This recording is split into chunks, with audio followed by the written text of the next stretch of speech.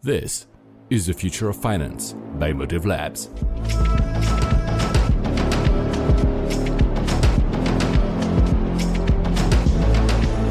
Hello, and welcome again to the Future of Finance, the podcast where we live and breathe the next generation of financial technology.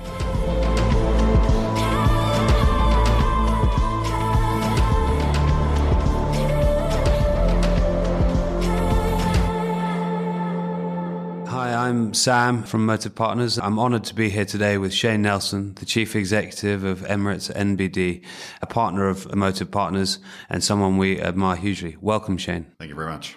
I'm not sure about honoured, but... I'm always honoured to spend time with you, Shane. We're here today at the HM Treasury FinTech Investor Conference. This week's had a whole host of events, and you've been here sampling some of what's been on offer. What have been some of your highlights? Well, I have to say the Motive opening launch, right? That was a really good event for us and got to meet a lot of really interesting people. As an investor in Motive, it is a great opportunity for us to pool resources of a bunch of banks working together to try to get some fintech startups going and adopting new technology within our bank itself. But I think the important thing, one of the attractive things about Motive for us is that banks aren't good at picking technology. And I think Motive Partners has that UK experience, deep management experience in technology, and also in the financial services space. So they give us the capacity to pick their brains, look at what is the innovation coming in the fintech world, and more importantly, to put it to use. And I think that's a huge benefit for the banks that are in the consortium. We don't compete against each other. We're in different geographies and working together in collaboration, using the British best as that's the theme of the FinTech conference we're here today. And I think that plays well into why we invested in Motive. Thanks, Shane. It's a huge compliment hearing it from you. And part of the reason we set up the consortium model within Motive Labs was exactly for that, the global knowledge transfer. What can we take from certain markets, whether it be regulatory directives, new business models, new ways of using technology, to get the best out of the fintech ecosystem, both for society and the economy. What are some of the initiatives in the UK that perhaps you've heard about this week and that you've been studying over the past few months and years that you think could be exported to other markets successfully? There's some very interesting regulatory developments, especially around open banking and data protection, how that works. I think we're a long way behind in the Middle East in that space. And that's a pretty exciting space. It's also challenging. It's not without adversity as well for the incumbent banks, both in the UK and globally, if those sort of regulations are put in globally. So I think there is some really great work that the regulator's done here around sandbox, for example, testing, which we're not doing at this stage in the Middle East. And I think London is a prime example as where you can actually copy. You heard the Australian Treasurer to say they've blatantly copied a lot of what the regulator's done with the sandbox here. And I think that would be a very good opportunity also for the regulators in the Middle East to do a similar setup and really develop those sandboxes so that we can put in some new innovation. We have in the Middle East, I think, some cutting-edge technology that we're not utilising to its best. And I'll give you an example. Every citizen or every person that works in the UAE has an ID card. Mm-hmm. That ID card has an iris scan, fingerprints. It has your passport copy. It has your education certificates, your job, your address. From a technology perspective, that's very powerful because the banks can actually tap that data. Why is that important? Because if you think about things like financial inclusion, one of the biggest impediments in financial inclusion is cost of compliance. Mm. And that KYC is really difficult. Well, we can tap that data immediately, which opens up a much bigger market for us. And clients that historically would not have been economic for banks to bank. So I think there's a lot of stuff we can do there. But in the same token, while we have that, and I can tap that data, and for example, if you haven't updated your KYC and you come to an ATM, we'll give you a warning once, and the next time you need to bring your ID card, you put your ID card, we pull all that information, we download it, so we can keep that up to date, and ID cards are reissued every 3 years. But when it comes to when I'm doing my online banking, and therefore I could do fingerprints or iris technology to actually have an online bank account opening, the regulations still say, I need a wet signature. I need a physical signature. In Saudi, in fact, the regulations say you must go into the branch in front of 2 officers to open a bank account. And they have similar ID cards that the UAE do. So I think we've got some really good technology there that we could use, but we're getting lagging regulation and allowing us to use it. You just touched upon a number of points that, well, you and I spoke about AI utilities in Davos together. You just mentioned digital identities. The global industry sandbox model is something that we're working on with Emirates NBD at the moment as part of Motive Labs, as you know, to build an environment that allows us to integrate with fintechs efficiently, leveraging the best industry standards from STET to CMA9 to the ISO standards. But the real win with it is creating a developer environment that attracts the best talent around the world so that Emirates can then leverage the best practice globally within your regions. Talent is a big, big issue everywhere. We're talking about it frequently with Brexit. How do you guys attract the best talent at Emirates? And are there things that perhaps the regulator can do to make it an even more attractive reason to be there? We're spending about $300 million over the next couple of years, rebuilding our architecture and also changing the ways we work. So we're moving on to an agile development mode. And that has caused us to reevaluate our whole IT function. The way we're working now is completely different to how we built our products and services historically. That means we need a completely different caliber of people than what we had before. That is a problem. Try to go and find a chief digital officer for a bank. It's not easy. And when you do find someone, they're not cheap. But that goes right through the whole hierarchy of how we hire. And it's also the challenge is space, right? So we've got to do it differently. We've got to also try to be cool to attract that right talent. So we have to build different space, which we've done. But we'll probably lose about 50% of a managerial staff from the original number of people we had, 90, to where we're going now, just because the skill sets are so different from an old architectural setup in a bank to an agile methodology as you move forward.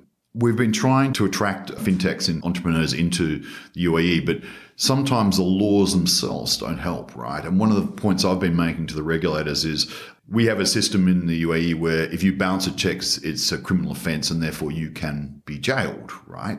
It's a bit like the old British debtors' prison from old times. And they have changed some of the laws around that, and they have put in some bankruptcy laws, which is important.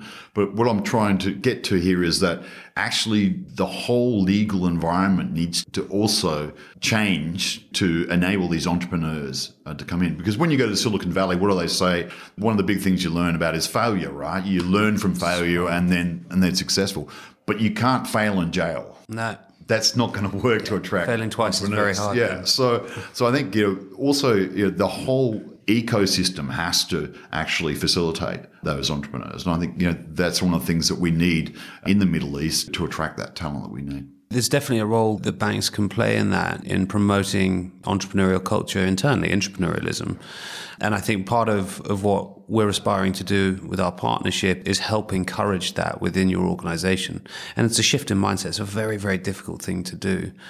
We've talked about different skill sets. You're in many different markets across the Middle East and North Africa. Are there any new markets you're going after? Any territories that you think you can take your operations and leverage your learnings so far? We've got 70 branches in Egypt, and I think Egypt's a huge potential market with a big population. And certainly somewhere that we really want to push our digital agenda very hard. Now, we're multi-award-winning digital bank for the Middle East, best digital bank in the Middle East. But trying to replicate that with regulation in Egypt is quite difficult. Mm-hmm. So again, it's getting that pace of development in the emerging markets is not always easy when it comes to those regulations. So we've got a LiveDot, which is our millennials bank that we built, so a digital-only bank. We'd love to just dump that straight into Egypt, but the regulations don't allow a speedy rollout of that within Egypt. And they don't have the same ID cards, for example, that the Gulf region does. So that makes it a bit more difficult also from the KYC perspective. But I think there's huge potential there. If you look at the market in Egypt, it's massively underpenetrated in many areas. SME lending, which the government, to be fair, in Egypt is pushing hard, is very, very small percentage of total lending. And that is, the engine of job creation in most economies. And Egypt does have a significant problem around employment and has quite frightening demographics with a young population coming through. So they need job creation, and SMEs are something we're very focused on. But the government also is pushing hard on. But again, the infrastructure around laws and regulations also needs tweaking. It's not just pushing the banks to do more. It's also the regulations around mortgage laws, bankruptcy laws, etc., that are also important to the industry. Yeah, one of the things we talk about a lot in the UK is right touch regulation, not light touch, not too heavy. It's very hard to implement. I think you have to have a very forward-thinking regulator. I hope that some of the lessons that we've learned from the FCA and from the Monetary Authority Singapore can be taken to other markets. And the fintech bridge that was established today with Australia is definitely something that is going to help towards doing that. Do you think there's an opportunity to create a fintech bridge between the UK and the Dubai and other surrounding regions? I'll certainly help push it, because I think from our perspective, Britain has, I think, the best practice at this stage. We could learn a lot in the Middle East from where you've taken regulations. That right touch, I think, is an important one. And there's a massive opportunity there right across the region to improve banking. We also have a lot of, I suppose, issues around data. There's certainly a lot of regulatory pressure on where are you going to have your data warehouse. Cloud is always a very touchy issue, is what can you use on cloud, because a lot of countries, and the Middle East is certainly representative of that, don't really want a lot of data going outside of the region. Maybe that's a good thing after what's happened in the last couple of days that we've seen on the news with Facebook. Yeah. Data protection is also very important to the regulators and the governments themselves. And even more so, I think, to society these days, which is exactly why GDPR has been brought around, to protect the consumer. I won't take much more of your time. Just one final thought. You're speaking today on the panel, Sharing the Wealth, but focusing on global innovation best practice. You've been selected alongside Ross McEwen and Shireen Khurihak as one of the leading CEOs on the innovation agenda for the work that yourself and the bank have done. Are there any key messages that you're going to be pushing during that panel? From our perspective at Emirates NBD, we have a catch cry, it's digitise or die, right? That's our no margin. There's no margin. And I think one of the questions is about basically friend or foes. And I think the interesting competitors coming to me, fintechs don't worry me as much as competitors, because I think the collaboration that we're developing with fintechs is extremely valuable, and I think is beneficial for not only our organisation but society as a whole. The ones that scare me are the tech fins. Yeah. The big guys, the Alibabas, the WePays, the Googles, the Facebooks. Ones that have the trust of the consumer. Yeah, the Amazons that do have the trust of the consumers. If you look at the net promoter scores of those tech companies, they're in the 60s, 70s. That's unheard of in banking. We rank about 35, which is not bad on net promoter scores, but UK banks are about 15, I think, on average for the large banks. Right. Better than zero, right? But yeah. It's nowhere near where these tech fins are, and I think they're pretty scary when you think of things like Amazon, right? And you say, okay, they've got warehouses now they're building all over the world. SMEs are selling their products into Amazon. It's going into their warehouses. Amazon have the stock. They'll see what sales are going through. They'll see the cash flow. So as an SME lending model, actually, they'll take security over the stock, right? And they haven't paid for it yet. So as an SME lending model, it's a beautiful model because you can see the turnover of the company. You can see which inventories are turning over really well. So that sort of innovation is great for the SMEs, but it's scary for the banks. And if you see some of the payment aggregators like Alibaba and WePay, I mean, they are massive now. And I wonder whether or not you do want the world's payment systems being dominated by a few tech fins as we go forward. And one of the reasons I find it worrying is that banking is a transmission system of taking deposits and lending for developing the economies you're in. If it's a global borderless banking, do you get that capital Does it land in your country? It does get used in your country, which you're trying to develop.